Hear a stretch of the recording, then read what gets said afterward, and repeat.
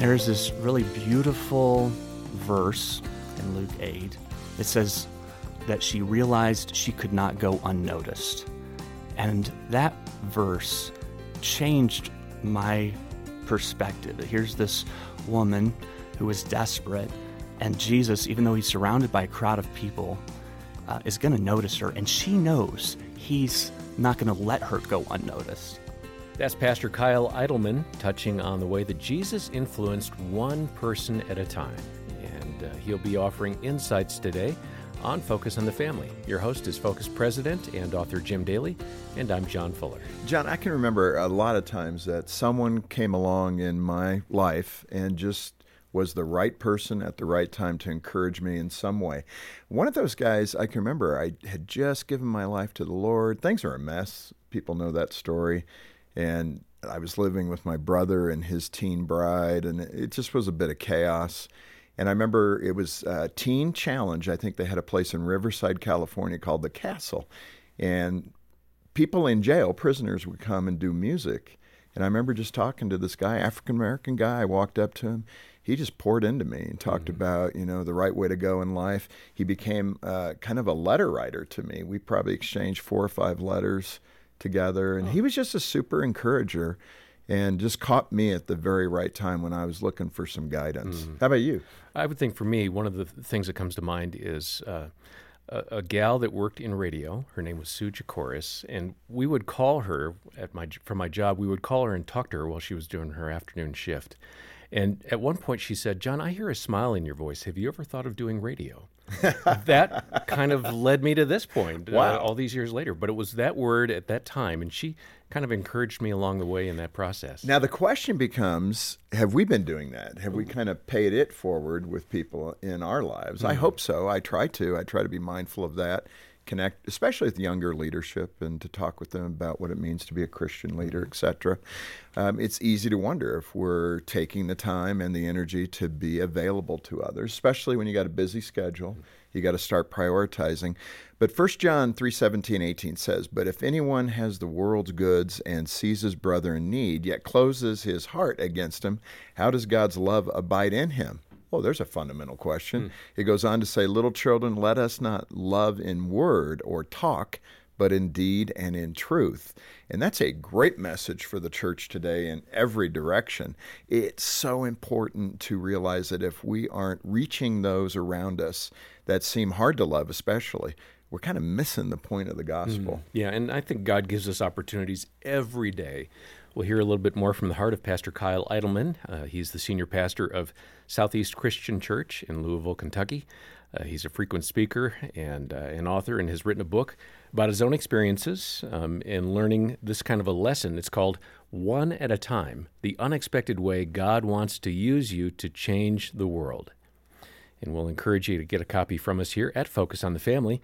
The link is in the show notes. Kyle, welcome for the first time to Focus on the Family. Great to have you. Thank you. Good to be here. I listen to you guys often. So, We'd love to hear that. Yeah, that's true. Sometimes you're on podcasts and you've never heard it before, but both of your voices are familiar to me. So thanks for having me on. Hey, when your daughter was 2 years old, you had a scary experience with her. What happened and what kind of vision did that give you? It's always good to learn from your kids, right? Yeah, it is. Well, and your kids teach you how God not only sees you, but how he sees others. And really becoming a father helped me see the world differently, see the world and see other people through the lens of God as a father.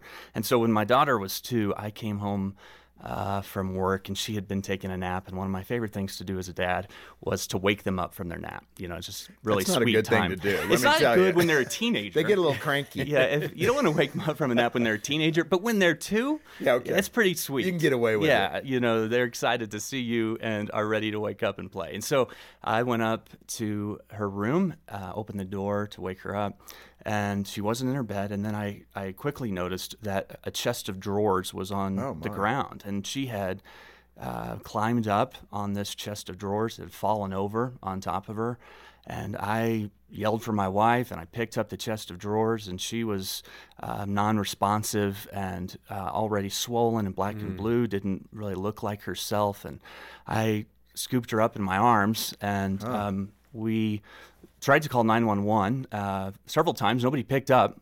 And it was kind of this moment of panic. We got in the car, headed towards the hospital. My wife was in the back seat with her.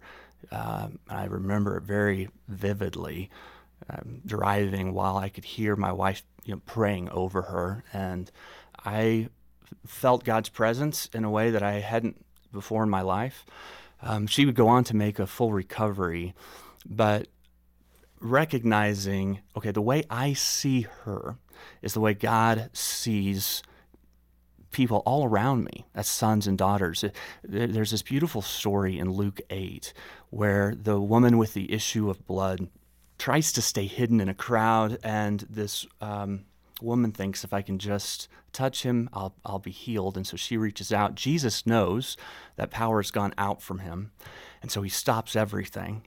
And there's this really beautiful verse in Luke 8.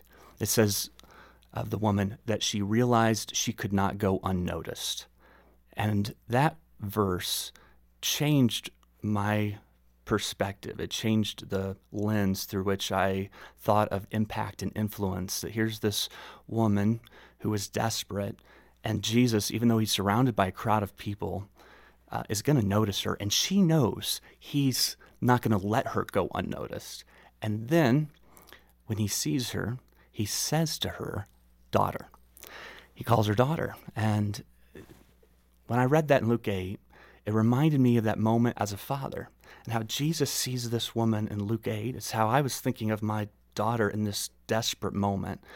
That was my focus. That was what I cared about in that moment. And Jesus had that heart for this woman, and he refers to her as daughter, which would have been very unusual, if not inappropriate, for a rabbi to refer to a woman in such an intimate, personal term. But that's how he saw her. And when he saw her, he knew everything about her. Yeah. He knew the journey that she had been on, the experiences that she had had, and he speaks to her in a way that helps us understand his one-at-a-time heart for people. Yeah. I've often thought about that, how much marriage and then parenting reflects God. Mm-hmm. I mean, he puts these simple things together for us to know him, to experience him.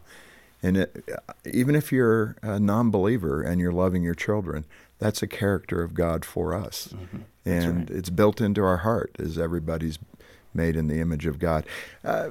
You have a story about a family at your church who wanted to celebrate their daughter's cancer recovery. And I believe you went, but they did it at a different church. Tell us what happened. So I had a leader in our church who's been a friend of mine for a while. His name is Dennis, and he and his family had been on a pretty long journey with a daughter that they had adopted, who not long after the adoption was diagnosed with a pretty serious form of cancer. We had prayed with them and kind of walked with them through all of this. And one day I get a text from him, and it says, hey, she is cancer-free. We're going to throw a party to celebrate it. You're invited. And then it had the location. And it wasn't at our church. It was at a church down the road. And I'm like, well, that's weird. Why aren't we celebrating this at our church, at his church? And so I texted him back and like, hey, man, I'll be there. I wouldn't want to miss this. So happy for you. Got to ask, why aren't we hosting this party? And he was really gracious about it. He just said, well, there was a little too much red tape, and we just decided to do it at this church down the road. It was just a little easier. And, I appreciated him being gracious, but immediately I'm like, how did that happen? And so I went and I talked to some of our folks that are in charge of facilities. And these are people who I know love Jesus. Many of them have, sacrificed so that they can serve the church in this way.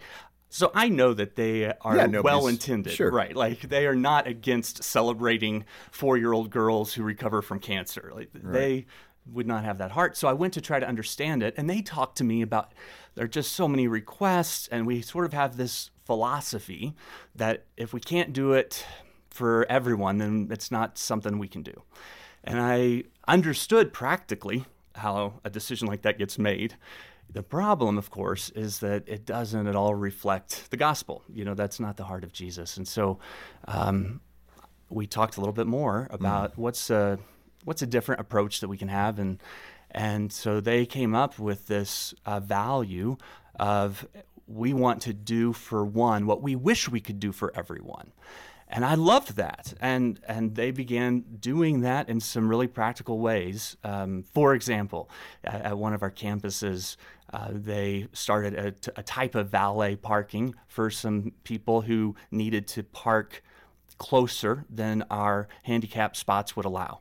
And it wasn't very practical, right? But that's what you do for the one. And as a church, we just began to say, we want to be known for these stories. We want that to be how we're identified.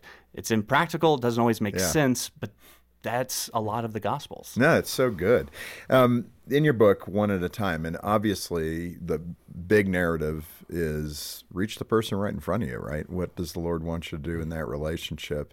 And that's a great piece of advice, because so often we're thinking we got to do something bigger, something more impactful. But One at a Time really makes it happen for all of us. If every Christian were doing this, think of the impact that would be. But you do caution Christians to make sure that you let God work in us before he works through us. What are you getting at?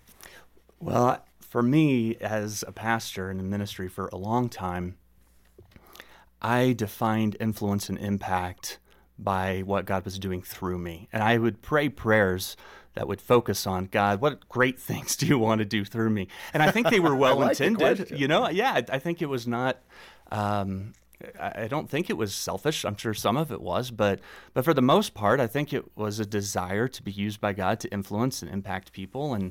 And what I've discovered over the years is that God often wants to do, I would even say always wants to do some things in you first, and then out of what he's doing in you, he'll do some things through you to reach people, to impact people.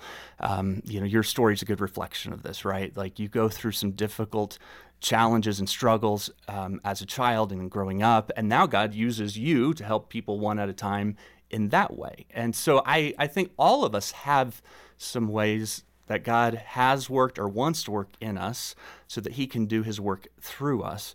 But if we'll shift our prayers from, God, what do you want to do through me today, to, God, what are you wanting to do in me today, I've just learned that prayer of in you leads to the through you.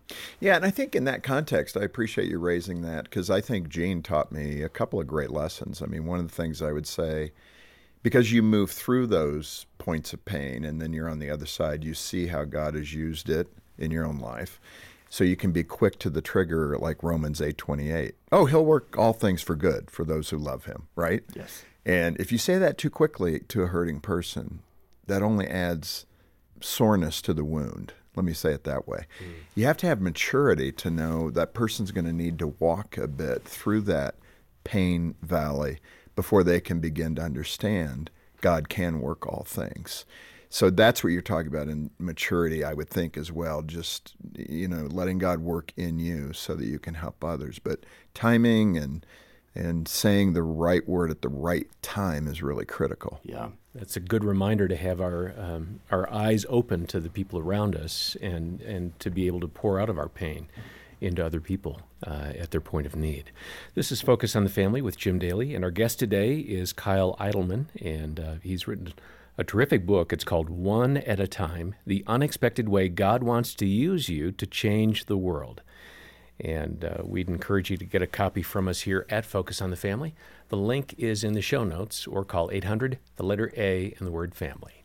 Kyle, this is so funny. I love these funny stories that authors write about, and we could pull it out of the book. But you talked about skiing with your son, and you learned a lesson between sympathy and compassion. This is something I would have done. Tell me what happened. My son and I go on an annual ski trip for a few days, and I ski within my limits. I'm pretty careful. He goes as quickly as he can down the mountain, and we were at Keystone. I was giving him my lecture as we went up towards the top on the lift. Hey, about be careful, safety. Don't go in the trees. Right. Pizza. Yeah, It's when you put your skis together. Skis together, yes. I snow plow all the way down for me. But he's not as careful. So we get to the top, and he starts flying down the mountain. And I'm making my way down. He's quickly out of sight. And as I'm going down, I see a guy off to the side. who is just sprawled out, right? His skis are off, his poles are in different direction. And I think, I hate that. Poor guy. That is a rough way to start the day. Like, in my heart, I feel sympathy for him. But that's about it. And as I get a little bit closer, I realize, oh, that's my son. And exactly it. I go over there as quickly as I can, and he snapped his clavicle. He broke his collarbone, and That had is to a hard be- way to start yeah, the day. it was a hard way to start the day. But in that moment, like, nothing else really mattered. I was going to make sure he was taken care of. I was going to do something about it. And this is the difference between having sympathy and being compassionate. Compassion is not just a feeling, it's an action. It's interesting in the Gospels, the most commonly attributed emotion to Jesus is compassion. Like, he had all kinds of emotions, but compassion is the primary emotion he felt, which is fascinating because most of our emotions come from what we experience, what's happening to us. If you think about your emotions, it's typically you're sad, you're happy, you're angry because of what's happening to you. The primary emotion that Jesus felt was based on what happened to other people. Yeah, so often the word says he had compassion. On. Yeah, and what's interesting too in that is the word that often follows this compassion description of Jesus is the word "and." Almost always there's an "and." Jesus had compassion, and he healed, and he fed, and he prayed. Jesus had compassion and. So compassion always has an "and" to it. It's not just feeling a certain way. It's doing something about it. And one of the things I've learned about myself personally, I know is true for a lot of believers, is that we have compassion, or we have these feelings of compassion, and we feel good about ourselves because we feel a certain way, because we feel sorry or we feel sympathy, but we don't actually do anything about it. And so the real test of compassion, the real test of being able to tell one at a time stories is to ask, is there an "and" here? Am I doing something about it, or am I just feeling a certain way? Yeah. We started the program talking about people that encouraged you and me, John, and the power of words spoken to one another. You had that experience when you were a little boy. I think you got glasses. I was also a little boy with glasses. I think bullying has only gotten worse. I doubt it's gotten any better. So we probably experienced the same kind of chides in school, 4 eyes. I never quite understood what that meant, actually. But, all the little barbs that kids throw at each other. So what was your story, and how did your teacher actually give you encouragement? Yeah, it's interesting when you reverse engineer how people have influenced you one at a time, the things you remember. You guys did that as you shared it. And for me, this was one of those moments. I was in the 3rd grade. I had just got glasses, was very self-conscious. I had big ears, buck teeth. Now you add the glasses to that. And I walked into my 3rd grade classroom, and a number of the kids started laughing at me. And listen, the glasses my parents picked out for me were rough. They were like the Sally Jesse Raphael glasses, big. Bigger than your face. Right. They were probably the cheapest ones on the wall, and that's what I got.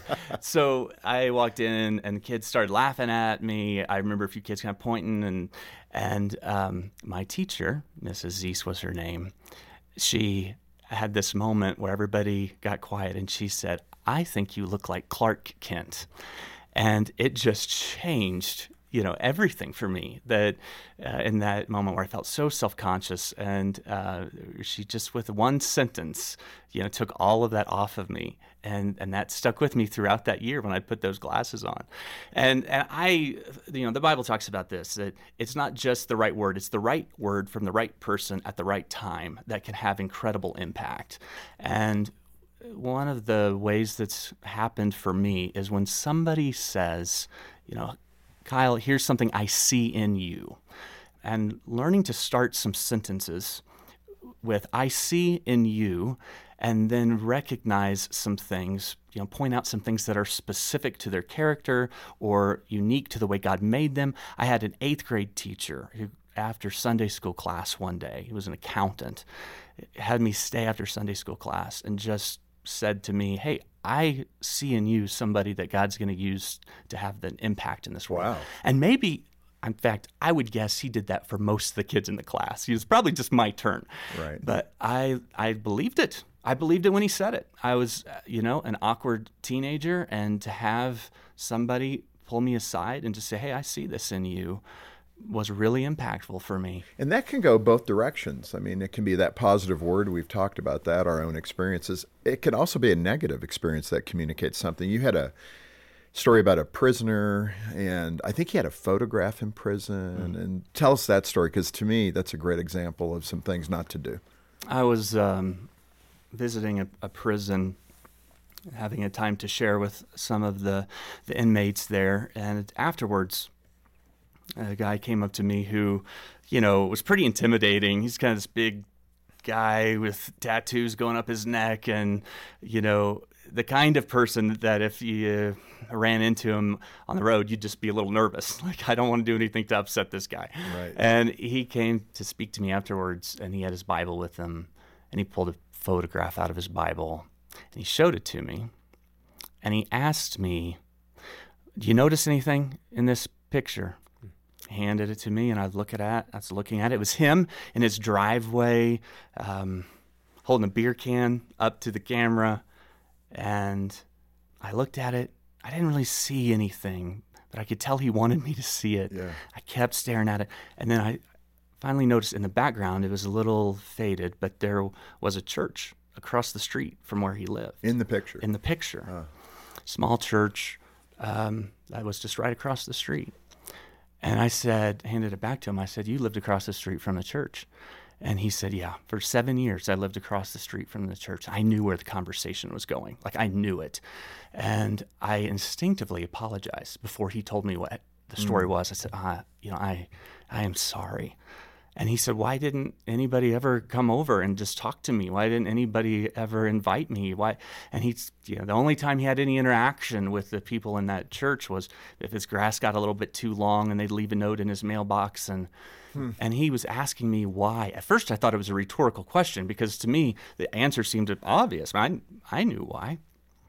But he was genuinely trying to understand, and I explained to him, that they were scared, that they were afraid of saying the wrong thing or being rejected, or they were busy and distracted, and he was just so confused because he had found a life in Jesus that he had been so desperately searching for. And for 7 years he lived across the street from a church, watched people walk in carrying the same Bible that he now holds, that changed his life. And he didn't understand why no one walked across the street. It's a good picture to imagine for people around us, right? To think of him.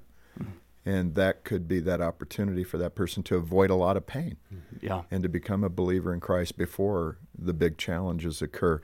You have a story also in the book about Randy and how he challenged you to love those who are hard to love. What was Randy's story? Randy was a young boy in the very first church I preached at. It's called Christ Church of Perseverance. And there's a church that just welcomes all. Yes. Yeah. And after I was there for a while, I understood the name of that church a little bit more. But I loved those people, and it was a church of maybe 30 or 40 folks, and I was 19 or 20 at the time. And there was this boy that would get dropped off at church, but his parents would never come, and he would just cause me all kinds of problems, was always running around and being a distraction, and lots of energy and no discipline. And one day I was up preaching, and I could see out in the lobby where he was running around. There were these glass panel doors between the sanctuary and the lobby. I could see him running around. In the middle of my sermon, he took what turned out to be a Matchbox car, and he chucked it at the window or at the door, and the glass broke. And I was done with Randy. I took him, my wife and I took him after church, and we went to his house, and he lived in this trailer park behind the church.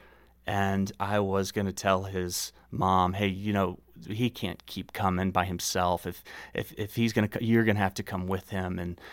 And she meets us right outside the door, and she is angry. What did that blankety blank do now? And she's just going off on him. And I kind of looked into that trailer. I could see where there was a bed on the couch, pillow and blankets, and I just kind of knew that's where Randy slept, and this was the home that he was in. And in that moment, I loved Randy. My heart just changed completely. Immediately I'm talking to the mom, and I'm like, hey, you've got a special one here, and I'm in it. Just having the opportunity to hear enough of his story. Yeah. It changed the way that I saw him. I said to his mom, we'd love to have you come too. If you do, I've got a sermon waiting on you. But we were hoping that she would come. She never did, but he kept coming, and the love that we had for him changed because we took the time to understand a little bit of what was going on in his life. Which is what he was looking for, actually. Yes. Even through his desperate deeds, he was looking for affirmation, affection, love. He wanted to not go unnoticed. Right. He wanted to be seen. Yeah. Right. That's so good. And you've done such a great job with this book, one at a time. And you really encourage us to set aside all those distractions and love on that one person. It's a great reminder. It's what the Spirit of God would want us to do, I fully believe. So thank you so much for being with us and talking to us about this. Great to be with you. Thank you. And for the listeners and viewers, I would encourage you to get a copy of this. We'll make it easy. If you can just send us a gift of any amount, we'll send it to you as our way of saying thank you for supporting the ministry. All the proceeds go right back into ministry. There's no profits that we share here. It just goes right back to the ministry. So get Kyle's great book, One at a Time, through Focus on the Family. And I would encourage you to apply it. I'd start a little journal. That sometimes helps. It would help me. What did the Lord do today when I worked out of His character and not mine and showed kindness to somebody? So get your copy today. Yeah, our number is 800, the letter A in the word family, 800-232-6459. And again, the book is called One at a Time. Stop by and donate. The link is in the show notes. Well, I hope you have a restful weekend and that you join us on Monday when Miles Mettler asks the question, what kind of message are you sending to your children? If we're continually criticizing or condemning our kids and complaining about them, they don't stop loving us, they stop loving themselves. And that's not a good place to be. On behalf of Jim Daly and the entire team, thanks for joining us today for Focus on the Family. I'm John Fuller, inviting you back as we once again help you and your family thrive in Christ.